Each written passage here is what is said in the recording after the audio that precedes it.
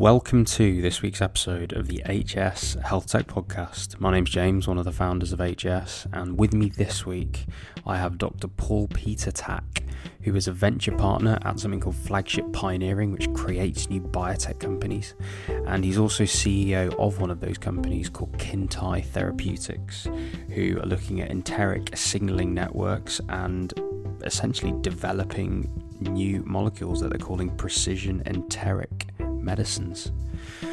So, Dr. Paul Peter Tack has over 25 years in the life sciences sector. He's created and led multiple companies. He's been SVP and head of an immunoinflammation therapy unit at GlaxoSmithKline. He's brought multiple new mechanisms of action to GSK. He was then SVP of R&D, Chief Immunology Officer there, and oversaw the creation of a huge portfolio of medicines in the oncology space, looking at immuno-oncology, epigenetics, and even cell and gene therapy. So Paul Peter trained as a doctor, received his medical degree at the Free University in Amsterdam, got his PhD from the Leiden University Medical Center, became a rheumatologist and an immunologist. He's had multiple professorships, published lots and lots of papers, over 550 of them in fact. So as you can imagine, he knows a thing or two about innovating in this area. So on the podcast we talk about lots of different things. We talk about the medicine, so lots of rheumatology, lots of immunology. Talk about the vagus nerve for those that are interested in that side of things from the clinical world. We talk about his new program, Flagship Pioneering, that's creating and funding, in fact, these new biotech companies and the business model behind that and why he moved to there to make more impact from GSK. We talk about that new class of drugs called precision enteric molecules that he's overseeing with Kintai Therapeutics, and we talk about something which really chimed with me very well towards the end, something that he likes to call the bloody obvious test, which holds him and, in fact, the pharma sector to account in what they're doing and make sure that there's patient voice in every part of the clinical trials. And I'll leave it to him to explain that in more detail. So as always, you can get in touch with us via Twitter at HSVenture, on Instagram at hs.ventures. You can search for me on Twitter and LinkedIn. Just search James Somauroo, so that's SOMAUROO. And you can get me on Instagram at J_Soms, that's SOMS. So guys, enjoy the podcast. So Paul Peter, welcome to the HS Health Tech Podcast. How are you doing today? Thank you very much. I'm doing very well. It's a totally beautiful day. I'm in Cambridge, UK, and it looks like the Mediterranean here. Oh, wonderful. I didn't realise you were based in Cambridge. What a wonderful, lovely part of the world. Well, it is. Well, I live in Cambridge and Cambridge. I spend half of my time here and the other half in Cambridge, Massachusetts. Oh, wow. So, yeah, not too confusing then for the post. Exactly. Cool. So, Paul Peter, we've obviously had a phone call beforehand, so I've heard all about your awesome background. But yeah, I look forward to you telling our listeners your story. So go ahead. Yeah, well, I'm a physician primarily, and I have to admit that I have practiced internal medicine and later rheumatology for many years, decades, in fact. And my goal in life has, in my different roles, always been to have an impact on patients' lives. That's what's really motivating me. And over time, I became, in addition to a treating physician, also a physician scientist. And my goal has been to translate the science into medicines for patients. So when you study medicine, I think there's one big choice that you need to make, and that is, are you going to be a surgeon or are you not going to be a surgeon? For me, it was very clear. I did not want to become a surgeon, so I became an internist. So I practiced general internal medicine. And then during my training, I remember during my annual review with my boss at the time, I spoke about different subspecialties and mentioned that I thought rheumatology would be the least interesting medical subspecialty in internal medicine. But then later, when I was an associate professor of internal medicine at the Leiden University Medical Center in the Netherlands, I started to collaborate with the Department of Rheumatology. And this was the time when there was really enormous progress in the science. And it was the time that the biologics were being developed, like the TNF inhibitors in the first place. And this collaboration formed the basis for my PhD, which was in the space of clinical immunology and rheumatology. And then I proposed to my boss at internal medicine that I would work half-time in general internal medicine, half-time in rheumatology. But he did not support that idea. He said, I want you to lead the intensive care unit and all kinds of other big plans. But I got so fascinated by the emerging science in rheumatology. There was a kind of revolution at that time that I decided to actually switch department and do a second medical specialty. And I became a rheumatologist. And I remember the first time that we treated patients with rheumatoid arthritis, a chronic inflammatory disorder of the joints, with these anti-TNF antibodies, that it felt like a miracle. Some of these patients could walk, right? Well, they were just in a wheelchair before that time. And we knew that we could really impact their lives. And so this explains that I ultimately became a professor of rheumatology and the founding chair of the Department of Clinical Immunology and Rheumatology at the Academic Medical Center in Amsterdam. And basically, I've built that department into a big center for experimental medicine, where we try to translate ideas, molecules, science into patients, into medicines for patients who need much better treatments. And basically, I was wearing three hats. One, to give the best treatment of today. Second, we always wanted patients to participate in trials. We did a lot of research to develop the best treatments of tomorrow. And then third, I was also teaching and the program director for the fellowship in rheumatology and trained many of the medical specialists in the Netherlands. And it has been a fantastic time, and I've learned a lot from my colleagues, but in particular by listening to patients. To come back to the TNF blockers, we as rheumatologists were obsessed by the joints, as a rheumatologist typically is, right? You want to know what is the state of the inflammation in the joint. But with these new powerful medicines, the patients told us a very different story. They told us that their joints went better, but they also told us that the mind fog would disappear and the fatigue would disappear. And it really raised a strong interest in listening to the patient voice and the important lessons that we can learn there. Because it was found, in fact, that if you treat a patient with rheumatoid arthritis with a TNF inhibitor, that you can find changes in the brain, shown by functional MRI, an imaging technique to visualize the brain, before there were any changes in the joints. And it showed the strong power of the mind over the body and how these different systems talk to each other. And that's what patients will tell you. So I got increasingly interested in basically discovery at the interface of different medical specialties. And one of the fields that I worked on in academia was the field of the so-called cholinergic anti-inflammatory pathway.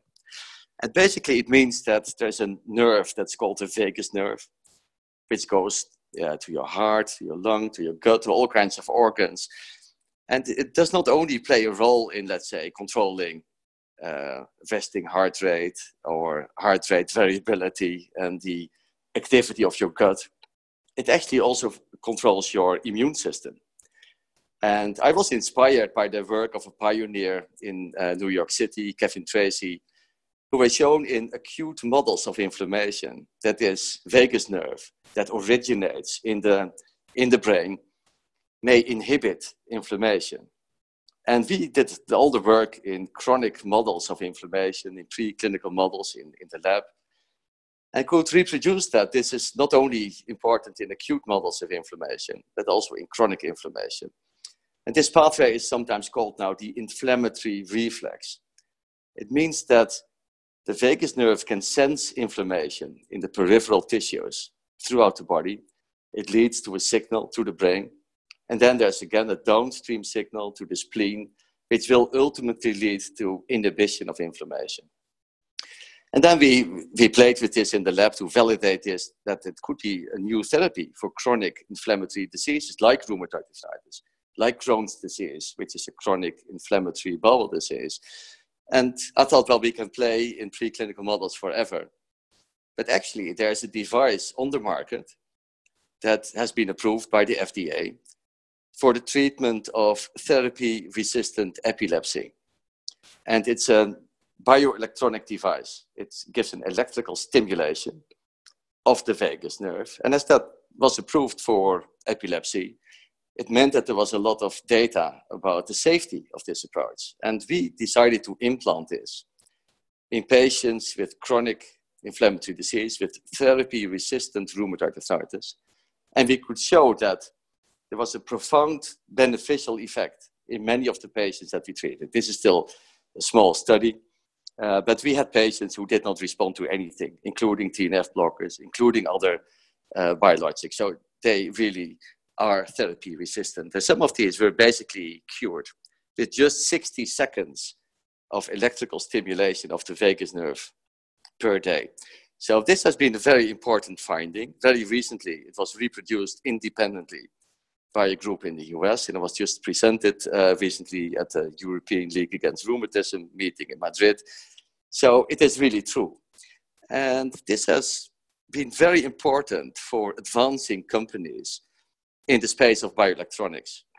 And when I joined at a later stage GSK, GlaxoSmithKline, and I will come back to that in a minute, we basically created a joint venture between GSK and Verily, which is the life sciences part of Google, and created a company called Galvani Bioelectronics, which is developing a bioelectronic approach for immune-mediated inflammatory diseases. So this is a very interesting new field where we played a key role in my academic lab, and where ultimately, in some patients, we might replace the use of small molecules, tablets, pills, by the use of electrons as a completely new approach. And this is very appealing to many patients because it is about the restoration of the natural balance in the human body. So I spoke about my work in academia, and I've been the head of this department of clinical immunology and rheumatology in Amsterdam for 12 years. And then I thought, maybe I could have a bigger impact on patients' lives if I would join the pharmaceutical industry, where I can learn how to discover and develop medicines on a completely different scale. Imagine that you develop a new medicine for a common disease. You may affect the life of millions of patients, which is, of course, impossible as an individual physician. So I joined GlaxoSmithKline, first to become the global head of research and development in immunoinflammation. So think of rheumatology, gastroenterology, dermatology, clinical immunology, etc. And we created a whole new pipeline, including medicines like anti-GM-CSF, which is now in late-stage development at GSK. We filed a medicine called Benlysta sub-Q for the treatment of systemic lupus, or SLE, where no other medicine has been approved during the last 50 years. And it has a consistent beneficial effect on patients. And we're still trying to improve the efficacy by combination therapies, and built a whole pipeline of new early development programs. Then later, I saw an enormous opportunity at the interface between immunoinflammation, immunology, and oncology. The big next revolution is at this moment in oncology. I spoke about the revolution that I've seen in the late 90s in rheumatology. Now in oncology, we can see that in some cases we can cure cancer by immunological intervention. This has been a dream for many years, which now becomes true. But the reality is we can still not cure all the patients, obviously. So it is the beginning of a big revolution. But I think a lot can be learned at the interface between immunology and oncology. And therefore, we created a new organizational structure at that time at GSK, where immunoinflammation, oncology, and also infectious diseases all came together in a cluster of therapy area units that I oversaw. And this has led to, I think, significant progress in the pipeline, where we revived the discovery engine in oncology with a strong focus on immuno-oncology, including the checkpoint inhibitors that get so much attention at this moment, and rightly so, epigenetics, and also cell and gene therapy approaches. So after a little bit more than 7 years at GSK, I thought we could probably be more effective if we leverage the external world. Imagine that you work for a pharmaceutical company and you have, let's say, 10,000 scientists, which is a huge number. Then it also means that most of the scientists in the world in the biomedical field do not work for your company. And you will need to get access to their brains, to their minds, to their ways of thinking, to their discoveries. So there's a very strong need for externalization, for working with the external environment. And of course, we had traditional collaborations. I thought at the time we had more collaborations with the external world than any other company in the world, also outside the biomedical field. But we also started to experiment with completely new models of collaboration. One of the programs was very interesting, focused on immunometabolics. This is the interface between immunology, which is, I think, the key specialty that's relevant for any therapy area at this moment, and metabolism. And it has become clear that you can see metabolites as mediators of immunology and of inflammation. And these pathways are druggable. You can translate them into medicines to interfere with these pathways and to, for example, activate the immune system in cancer, or to inhibit the activity of the immune system in autoimmunity, like rheumatoid arthritis, like inflammatory bowel disease, like dermatological diseases such as psoriasis. But this was still early science. And one of the key drivers of this field has been Luke O'Neill, who is a professor at Trinity in Dublin. He was a member of the external immunology board. He became a member of the immunology catalyst. He brought his own postdoc. So he and his scientists worked for a year in our facilities at GSK. And then we thought, well, we need to invest in this field of immunometabolism. How shall we do that? It's still early science. And we decided to bring the best scientific academic minds, like Luke O'Neill, together with the rigor of decision-making of the world of venture capital, together with the deep knowledge of what a medicine looks like, what is needed in late-stage development, the best quality of chemistry of GSK. And therefore, we created a new company, which is called Citrix Therapeutics. And it is now based in Oxford, as we call it here in Cambridge, UK, the other place. And we have decided that we would not control this as a pharmaceutical company, but that we would take a minority share. And the founders, including Luke O'Neill and myself, would be intimately involved. I would sit at the table on behalf of pharmaceutical industry, not to control them, but to give advice. This is what could be of interest, right? If you really translate this science into a potential medicine. This is what is needed to develop it further. This is what we could offer in terms of quality of chemistry. Big pharmaceutical companies are very good at chemistry. And that's how we have evolved this as a potentially new model for drug discovery for the pharmaceutical company. What I would have loved to do is create, let's say, 30 companies like Citrix as a new discovery model. And you could imagine that they are strategically aligned, that you bring this very rigorous culture of decision-making of venture capital, that you actually bring in external capital to fund more ideas than you could otherwise fund. And that if it would be of interest and maturing, then the pharmaceutical company would sit at the table and would be the first to say, well, we would like to buy this program, or perhaps we would like to buy this company, but in a competitive way.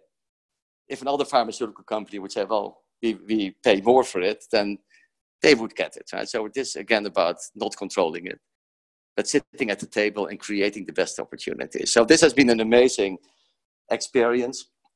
But then I decided to move because I started to talk to an organization based in Cambridge, Massachusetts, which is called Flagship Pioneering. And it's actually not a venture capital organization. It is an organization that creates new prototype biotech companies. And this is based on an almost unreasonable hypothesis. What if we could change this pathway and we could resolve this big problem in medicine or in agriculture? What would it look like? And then if we believe there's an enormous opportunity, then there's a small investment. Some very super smart scientists from the Flagship community will work on basically trying to reject the hypothesis based on science. But if it survives that stage, then it becomes a so-called new company. Flagship Pioneering will put funding behind it, Series A. And it's still done in stealth mode, so you don't hear about this. The company matures. And if that goes well, then at a certain stage, an external CEO is recruited who will then focus on securing Series B. Flagship Pioneering will still invest and really build a company for the future. So it's not about early exit strategies. It is about how can we really build a discovery biotech that will resolve this big problem in society. And then I thought, well, this is actually what I had in mind when I created the Immunology Network. And the first company that I created as kind of co-creation that resulted from this Immunology Network was Citrix Therapeutics. This idea of creating a collection of strategically aligned biotech companies. This is in many ways what Flagship Pioneering is already doing. So I joined them, I'm a venture partner there. And I have to say the term venture partner may be a bit misleading because we don't consider ourselves a venture capital organization, but we create companies as I just described. And then I became the CEO and the president of one of these companies, which is called Kintyre Therapeutics. Wow. And I'm sure we'll talk about that in a second. What an incredible journey. I mean, you starting off in academia, obviously having this yearning to do far more with the knowledge that you were getting. You've obviously then got into the corporate world. Through that, you've been involved in creating new companies. You've been involved in all this kind of bioelectrics and things. And on one hand, I just want to say congratulations, and probably not for the reason you think, but the very first few minutes of what you talked about there is probably actually the first rheumatology lecture I've actually sat through and listened to, because you made it incredibly interesting. And I think for me, the most interesting thing about what you're doing, or what you did in that early stage of your career, is that you weren't satisfied with just the learning. You weren't satisfied with just the academia. You seem always to have had the desire to use the knowledge to make a change. And I think the most fascinating bit for me is this research that you did around the vagus nerve, and then all of a sudden this light bulb moment of, okay, here we can have some bioelectric stimulation, and we can force the immune system to cure itself, essentially. And you said something interesting, which was that with the bioelectrics companies, with the creation of the company Galvani, which is a mixture of Google and GSK, some incredible powerhouses, you then use the phrase replacing pills with electrons. Yes. I think that is fascinating. What's the potential then, if we're talking about replacing pills with electrons? What is the future there? Yeah, that's a great question. Of course, I don't know the answer because we can't look into the future with certainty. But it has become absolutely clear that what we have done and what we've discovered and done in rheumatoid arthritis is basically the demonstration of a proof of principle that's relevant for, maybe most of the textbook of medicine. It's clearly relevant for chronic inflammatory diseases. There's no reason to believe why this would only be relevant in rheumatoid arthritis. And actually, it's quite interesting because as far as we know, the inflamed tissue in the joints of rheumatoid arthritis patients, or the joints in general, which is called the synovial tissue, is actually not innervated by the vagus nerve. So it's pretty amazing when you think about it. So the mechanism is, there is a signal probably going ultimately to the spleen, where the immune cells in the spleen start to exhibit different functional properties to become more anti-inflammatory, and they circulate. They migrate to other sites of inflammation, like the synovial tissue. But equally, this may be relevant for other conditions like Crohn's disease, where there's still a big unmet need, right? These patients have abdominal pain and bloody diarrhea and cramps and fatigue, and that's a big problem. There are now at least two studies suggesting that vagus nerve stimulation also works in Crohn's disease. It is possible that this will also be relevant in other chronic inflammatory diseases. For example, where the central nervous system is involved, like in multiple sclerosis. They believe that there may be a role in metabolic syndrome, so conditions characterized by obesity and diabetes, hyperlipidemia. Potentially, there might be a role in cancer. So again, this is all extremely early discovery and early science. It all needs much more work. But we do believe that these mechanisms are relevant for a whole variety of diseases. I don't believe that bioelectronics is going to resolve every medical problem. We will probably use multiple modalities, right? We will still use small molecules, tablets or pills. We will probably still use biologics, so big proteins that you need to administer through an injection. Of course, there's very exciting data in the field of cell and gene therapy. Ultimately, we will use different modalities. And just reflecting on my own study in patients with rheumatoid arthritis, where we gave them vagus nerve stimulation for 1 to 4 minutes per day. Some patients showed a very remarkable response. Some patients did not respond at all, which is true for any therapy that we give in these conditions. There are no treatments where everybody will respond, in part because these so-called diseases are not single entities. In fact, they are syndromes consisting of different subsets of diseases. And one of the things we will need to do is to find out, can we predict who are going to respond well to a bioelectronic intervention? Who are the patients who are going to respond to small molecules, etc., in the context of personalized or individualized medicine or precision medicine?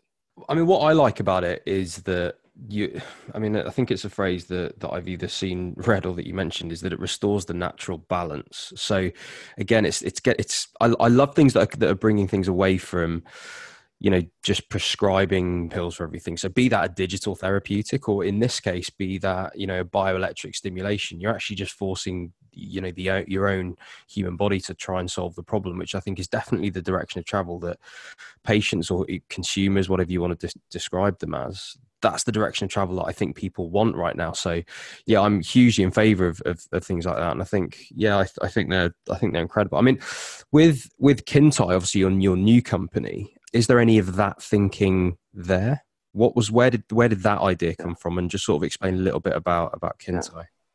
Well, yes, because I think the example that I gave you about vagus nerve stimulation is very much about a holistic view on disease and health. It's about an integrated biology approach. Yeah. And I think at Kintai Therapeutics, which is a flagship pioneering company, we take that even to a higher level. This is about the interconnected biology of the gut. And we are not a gastroenterology company necessarily. We are also focused on gastroenterology. But we see the gut as a command center, a signaling network with signals throughout the body that are critical to maintain health and to fight disease. And there are 3 major components of this interconnected biology of the gut, or the command center, which are, first, the so-called autonomic nervous system, the enteric nervous system. So this is about the nervous system in the gut. And there are hundreds of millions of neurons in the gut. So in the small intestine only, you can find 100 million neurons, which are a critical component of the neurological system. And that is as many as you can find in the spinal cord, which is a key component of the central nervous system. And these neurons in the gut talk to the brain, right? Sometimes the enteric nervous system is called the secondary brain. And from an evolution point of view, you might even call it the primary brain. That's where it started. So that's one. So we are focused on this link between the enteric nervous system and the central nervous system in the brain. Second, I spoke about the immune system. It's important to realize that 70 to 80% of the immune cells at any time point are found in the gut. And it makes a lot of sense because the gut is the place where you are exposed to the external environment, even more than on the skin, based on the surface area of the gut. And these immune cells in the gut circulate.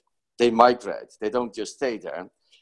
And very similar to what I described for the mechanism of action of vagus nerve stimulation in chronic inflammatory diseases like rheumatoid arthritis, you can change the functional properties of immune cells at one side to exert an anti-inflammatory effect on another side. In other words, it is possible to develop small molecules that you would take as a tablet that will change the functional properties of the immune cells in the gut and thereby improve peripheral inflammation. So that's the second component of this enteric signaling network. The first was the enteric nervous system. Second, the gut immune system. And the third is the gut microbiome. So we read almost every day now about the importance of the microbiome, the whole collection of microorganisms that you carry in your body to stay healthy. And 95% of the microbiome resides in the gut. And these are not just innocent bystanders. In fact, we have like 1.5 kilogram of bacteria in our gut. And these bacteria and other microorganisms produce mediators like metabolites that interfere with the human cells and that are really critical to stay healthy. And this system is dysfunctional in many diseases and many disease areas. So that's the third component that Quinta Therapeutics is focused on. And we look at this in an integrated way. And we see this as a signaling network that all these systems talk to each other. And we try to modulate this enteric signaling network through chemistry. That means we develop medicines that are tablets or pills that are inspired by the lessons that we've learned based on a very deep analysis in a region-specific way, which means that we look at the different parts of the gut separately and try to understand what happens in the upper part compared to a more downstream part, compared to even more downstream part. And we find that it's all very different. And this is a very rich source of drug discovery. And Quinta Therapeutics was founded less than 3 years ago and has already a pipeline of more than 10 disease programs, which is, I think, probably unprecedented in such a short period of time. We expect to be in the clinic with our first medicine already in the first quarter of next year, so in 2020. With a medicine for ulcerative colitis. So I spoke about Crohn's disease as an example of chronic inflammatory bowel disease. The other big example would have been ulcerative colitis. So this affects the colon. And we have developed a medicine that we believe will be at least 50% more effective than the current first line of treatment, which is 5-ASA, 5-aminosalicylates. So this is a timeline between idea and being in the clinic in humans of 3 years. I think that this has not been done before. And we're quite confident that with the mechanism of action, that the probability of success is higher than what you would typically see at this stage of development. The second program that will go into the clinic already next year is in metabolic syndrome. I spoke briefly about metabolic syndrome, which comprises obesity, hyperlipidemia, and impaired glucose tolerance or pre-diabetes or diabetes. And it has become clear that obesity is a driver not only of let's say, diabetes, for example, but it also increases the risk of cancer. We have shown in my academic life that if you have people who are at risk of developing rheumatoid arthritis based on their O2 antibody profile, so they have immunological abnormalities that you can measure in the blood, that if these people who have a chance of about 40 to 50% of developing rheumatoid arthritis, so inflammation of the joints within 2 years, that if these people do not smoke, and they've never smoked, and they are not obese, then they do not develop rheumatoid arthritis. So obesity is also involved in promoting a pro-inflammatory state associated with many autoimmune diseases, including rheumatoid arthritis. So we try to develop a medicine for metabolic syndrome that will be tested already the last part of next year. We have selected a mechanism that we believe will be safe based on biological data. We know that if you get that molecule at the right place in the body, that it should be well tolerated based on pre-existing evidence. It's important to realize that 1/3 of the world population is overweight or obese, not only in the so-called developed countries, but also in developing countries. And it's a huge problem. And there are no approved medicines that are safe and that lead to sustained weight loss available at this moment.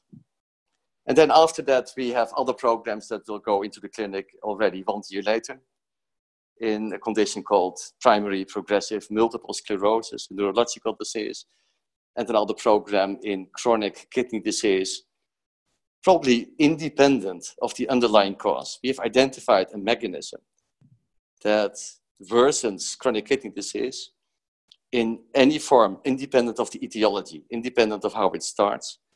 And we believe we can break that cycle based on preclinical research. So then there are several programs behind that. So this has been a very exciting and rich source of drug discovery. For example, the gut microbiome could be seen as kind of forgotten organ. And we try to leverage the knowledge of this powerful organ to be inspired to develop new medicines. Similarly, for the enteric nervous system, it's a very new field, very rich source of drug discovery, and the immune system as well. Mm. So I just want to talk about the business model then. Well, I want to talk about two things. I want to talk about technology and I want to talk about the business model. So obviously for a company that's going after the gut biome and to try and discover new drugs, you're going to have to front load quite a lot of the research and the work. So I imagine that there are quite a big sums of money involved. That, at the end of the day, a drug discovery company is always going to be that way. So there's always going to be a question of return on investment for any investors that come in. Yeah. So I'm just intrigued then as to when you're thinking about starting this company, how do you see that business model? How do you sell that business model to investors? Yeah. And what is your expected ROI? Because you sit on both sides of the table here, because as a venture partner for Flagship, you sit on that side of the table, although I agree it's a slightly different model. And then as Kintai, you're on the other side, you've been on GSK side. So I'm just interested just in general then for a drug discovery company, what are the different value propositions there? What is the competition like? How do people view return on investment? And do people spread their bets, or do people, double down on one particular thing that they can help? Or, what's the situation there? Yeah, I think it has become clear during the last few years that if you invest in a completely innovative approach, if you try to address a very significant scientific and medical problem, or more general, a big problem for society, like getting a more effective approach to getting food to feed the world population. If you really invest in this in a highly innovative way, addressing a very big unmet need, and you do it as a platform rather than a very small pipeline, that you can create a very interesting business model for investors. As evidenced, I think, by the success of Flagship Pioneering, if you look at their return on investment, it's very high. They've been very successful. When we just think about the last big IPO last year in December, which was Moderna. This is a Flagship Pioneering discovery biotech company, the largest IPO in history. The previous largest IPO in the biotech history was Rubius, actually in the same year, also a Flagship Pioneering company. So there's no doubt that this model is extremely successful, that people are looking at Flagship Pioneering. Your Flagship LPs must be so pleased. Well, yes, they got very good returns. And meanwhile, they help to address very significant problems in society. Right? So it's great when this goes hand in hand. So why is that? I spoke already about the innovation, the almost unreasonable questions that are being addressed, but that then in a very rigorous way are tested, vigorous decision-making based on very strong science. And I think Flagship has been outstanding in eliminating all the noise in the system. So, for example, in the board of a company like Kintai Therapeutics, there's no representation of venture capitalists representing different companies with different views on what an exit strategy would look like.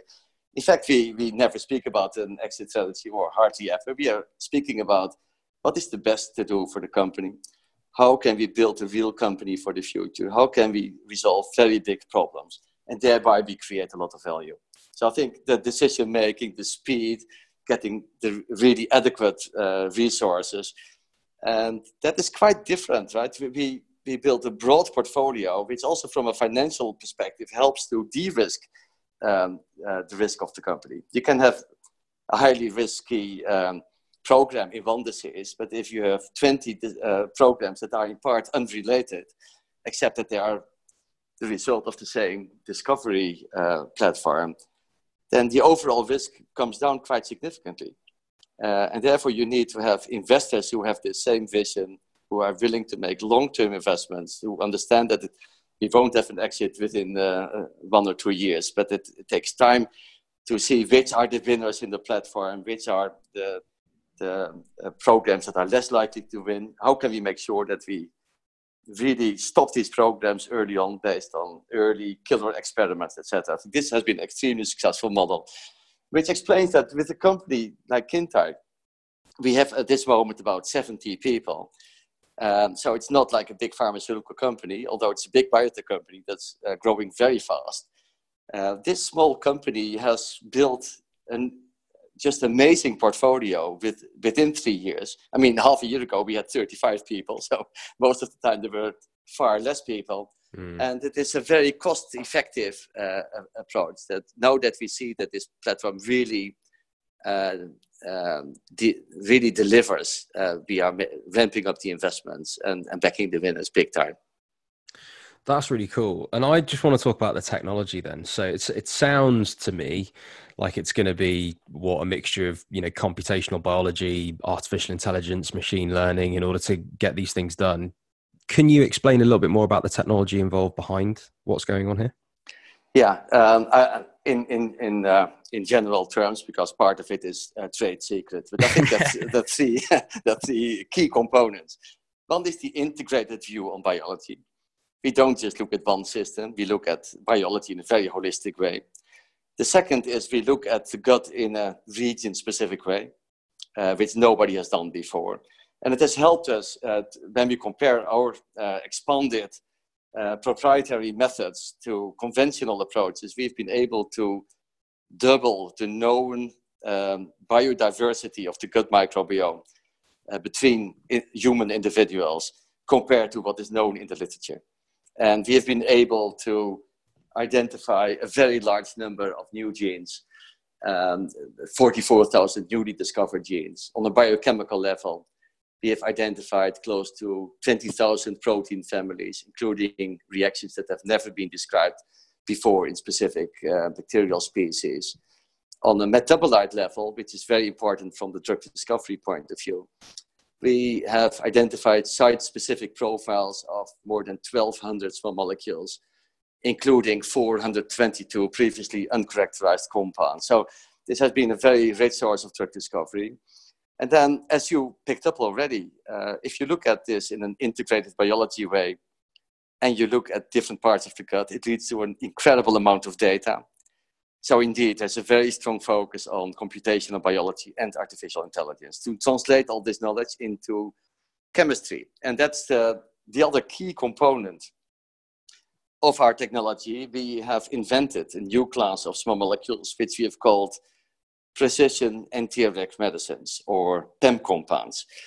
And there are two important dimensions to these small molecules. One is they are inspired by the enteric signaling network, and they can include metabolites that were previously unknown. And the second is these precision enteric medicines are activated in specific parts of the body, exactly where we want them to be activated, based on the local environment, the region-specific environment in the gut, which makes it possible to develop a medicine for ulcerative colitis that will be activated specifically in the colon. And thereby, it of course improves the benefit risk for the patient. we are able to have these pathways activated in such a way that you can basically deliver or release metabolites into the circulation, metabolites that would be otherwise unstable and that you could not administer to patients. You could use this approach to interfere with the neurons in the gut, to improve neurological disease in the brain, without even the need for these small molecules to pass the so-called blood-brain barrier that you need to pass with conventional approaches. You can use this approach to increase the levels of the medicine in conditions like non-alcoholic steatohepatitis, huge problem, by making sure that the levels of the medicine are specifically increased in the liver, the site of action. So this is another very important component of our technology, which is the precision enteric medicine platform. It fascinates me that in 2019, after so much has already been done and understood about the human body and creating medicines and things, that I've got someone here that's now just created a new class of drugs called precision enteric medicines. I think that's fascinating. It sort of suggests just even the numbers there and the data that you're collecting, of just how much more can be done. And I was just looking at my notes actually from our previous call, and I was going to ask you about how you think about creating a new drug or how you think about creating a new class of drug. And I've just written something here called the bloody obvious test. Can you explain to me what that is? Well, absolutely. Because we could ask the question, if we develop so many programs, right, where we go into the clinic with, let's say, 10 disease programs, how are you going to develop that? And I think that needs to be done through what I call experimental medicine. So basically, the ultimate goal is, of course, to increase the probability of success, or to reduce, as it's called in pharmaceutical industry, attrition rates. And in particular, you need to reduce attrition in late-stage development when the hundreds of millions of dollars kick in, because it's very expensive to do large clinical trials in a highly regulated environment. So there are different ways to reduce attrition or to increase your probability of success. One is to focus on better therapeutic targets. Second is to develop higher quality molecules with better physical chemical properties, for example. And I think these precision enteric medicines have very clear advantages, as I just laid out. But the third is to fail early on if a medicine is unlikely to be a winner. And that is the world of experimental medicine. And basically, in these studies, you conduct small, high density of data clinical trials, where you try to ask questions like, do we really hit the pathway that we try to hit? Does it translate into a change in the downstream molecular signature that is known to be associated with clinical improvement? In other words, are there biomarkers that reflect common final pathways that are known to be associated with a beneficial effect of this medicine? And third, and I think that's kind of unique in experimental medicine, we also bring in the patient voice in every stage of discovery and development. And so in the clinical trials, that means we will see whether there are trends towards clinical improvement, whether patients actually start to feel better. And although these studies are not in a conventional way, from a statistical point of view, powered to address these questions separately, we will look at the evidence in a holistic way. If you have a study with, let's say, 25 patients per arm, you really hit the pathway that you believe you need to hit with this medicine. But then you look at the downstream common final pathways known to be associated with improvement, if that is available for that specific disease area, and you don't see a change. And patients indicate they don't feel better at all, then you don't need traditional statistics. You don't need a p-value. That is about the BOT, the bloody obvious test. If that's all negative, then you need to discontinue that program, because it might become a medicine that would be approved based on hundreds of patients, but it's not a therapy that's going to change the world. It's not a therapy that will change the life of patients in a dramatic way. And it won't be a big commercial success either. And I spoke earlier during this call about the effect of TNF blockers. We've participated at Leiden University Medical Center at the time in the first clinical trial with infliximab, which is the anti-TNF antibody that was later approved and became very successful. We knew, even although it was still placebo-controlled, after a few patients, that there was an effect that we had never seen before. That's the kind of effects that we want to see with experimental medicine. And if it's all negative, we will stop that program. We will have a little celebration at Kinta Therapeutics because we asked the scientific question and we arrived at the answer in the most efficient way. And from a scientific perspective, it doesn't matter whether it's positive or negative. If you arrive there in the right way and then translate that into rigorous decision-making so that you stop wasting resources, that you stop exposing patients actually from an ethical point of view to a medicine that will never be totally transformational, then you can free up the resources to really support the potential winners. So this is a concept of experimental medicine and what I call dynamic portfolio management. In a very agile, adaptive way, with relatively small numbers, you try to find out early on which are the medicines that are unlikely to be the winners, stop them, and enrich the portfolio and increase the overall probability of success of your remaining portfolio. I think that's a really nice message to end on, the BOT, simply because, pharma can get quite a bad name. There's hundreds of millions of dollars, mentioned in every sentence when it comes to investments and drug discovery and all these different things. But I think at the end of the day, when there's innovators in the background that are just genuinely asking themselves the question, does this make life better for patients? Do patients actually feel better? Is this drug actually doing what it's meant to be doing?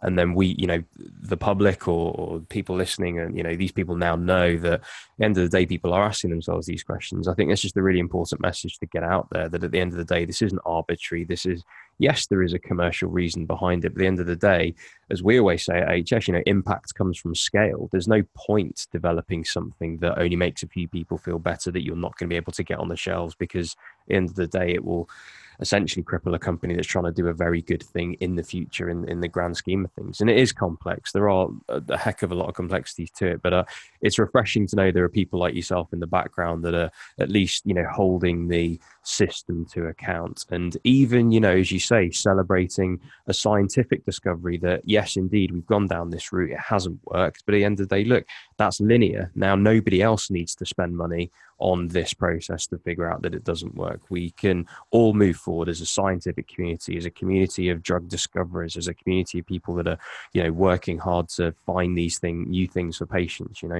So it's very, very refreshing from my point of view to hear that morality does sit in the background. And yeah, I think that's great. And it's one of the ways to be much more successful than, let's say, more conventional companies or organizations. And you need to take into account all these aspects, right? You need to work with the best people. And at Kinta Therapeutics, I've been very deeply impressed by the quality of the people, some of the best people I've ever worked with. Very strong leadership, right? Some of the best scientists, but also the culture, a really collaborative culture focused on quality, rigorous decision-making. And if you eliminate a lot of noise from the system, you can become far more efficient and far more successful. Awesome. So Paul Peter, listen, the way we end these podcasts is I hand back over to you to kind of just summarize a little bit about yourself, a little bit about what you're up to at the moment with Kintai. And if you've got any asks of our audience, feel free to ask those now. But I'd actually like you to just give us a little bit of advice for our kind of CEOs listening of startups, be that in digital health or in biotech, people that might be trying to follow in the same footsteps as you with things like Flagship and approaching organizations like that. So yeah, if you could just summarize a little bit about yourself, a little bit about Kintai, any asks of our audience and any advice you've got for our listeners. Yeah, well, I think the central theme in my career is to improve the life of patients. I'm a physician and I'm a physician scientist with deep clinical experience. Over time, I've always followed the science and I've always asked myself the question, what could I do next actually to become even more effective, have a bigger impact? And that's how I moved from the clinic into academia, where I started to train people, do a lot of science in academia. And then took it to a different level, a much bigger scale at GlaxoSmithKline in Big Pharma. Started several companies where I thought it would make sense to create a biotech company rather than pursue the research in-house. And an example would be Citrix Therapeutics, which focuses on a completely new area of immunometabolics, which could have a big impact in oncology and autoimmunity. And then later it became clear to me that in pharma, I think, generally speaking, the return on investment in discovery is getting very close to zero. And I would expect it might well go into the minus. And there are many reasons for it. But one of it is that you need a different mindset in early discovery compared to a highly regulated, process-oriented late-stage development program or marketing and commercialization. And there are very few people who can really flex their style from the highly regulated late-stage development needs to the almost organized chaos that you need to create to foster creativity and to be agile in terms of decision making. And therefore, I think there's a clear opportunity to reconsider what the discovery model in pharma should look like. And one could be actually a strategically aligned collection of biotech companies that are characterized by rigorous decision making, the best scientific minds, including those from academia, giving them freedom and making sure that they can fail fast, both in the lab and in the clinic, in the context of experimental medicine. I think Flagship Pioneering really got this right. And that's why I joined them to lead a company which focuses on completely new biology, which is the interconnected biology of the gut. The gut as a command center. And this is relevant for basically every therapy area. And I'm super excited that we are now going to test our hypothesis with a new class of medicines that we invented, precision enteric medicines, already in the next year. Do I have any advice? I think in early discovery, be open-minded, look at the interface of different fields. Often the biggest discoveries are just next to where you would expect it. It's a concept that I call lateral thinking. And when you just look at the interface of different fields, just next to your specific area, there may be a higher chance that you will find something that's really interesting. But we need to focus on the best science. We need to create the best culture. But leadership is also relevant. You need to bring in strong leadership teams for any new CEOs. I would say it's a top priority to build a very strong team. And they need to realize that what got them to that place may not be necessarily what will get them to the next level. So some of the behaviors of the previous careers may need to be unlearned. And that is always a challenge for everybody. And I think every CEO needs to ask himself or herself that same question. How can you get ready for your next role? I think it's important to make decisions. Nothing is worse than indecisiveness. It's a way to destroy a lot of value. And ideally, I would like to make decisions when I've seen some data. It needs to be fact-driven, ideally data-driven. And I think it's important to not to lose too much time. So speed over precision is sometimes a very important advice. Then it's important to get all the stakeholders involved, right? You need to have not only your strong leadership team that really works in a collaborative way, but that also will challenge each other. You also need to make sure that the whole company gets involved, that you work in the most optimal way with the board, who can be very important sources of knowledge and insight and challenge. So orchestrate the stakeholders is important. And then there's a very important concept of trust. It's very important to build high levels of trust in a company. And one of the factors to focus on is to always deliver. If people say, well, I own this decision, I own this process, then you need to make sure that it's clear, that it's time bound, and that people do deliver, because otherwise it's a huge trust breaker. So there are many things we could talk about. Everybody will do it in his or her own way. But this is how I've tried to advance the science and try to develop better treatments. So Paul Peter, for those people that want to get in touch with you, does Kintai have a website that they can find? And do you have any contact details? Yes, absolutely. So the website of Kintai is www.kintaitx.com. So that is KINTAITX.com. And it's easy to search for my name, Paul Peter Tak, at Twitter. And also Paul Peter Tak is on LinkedIn.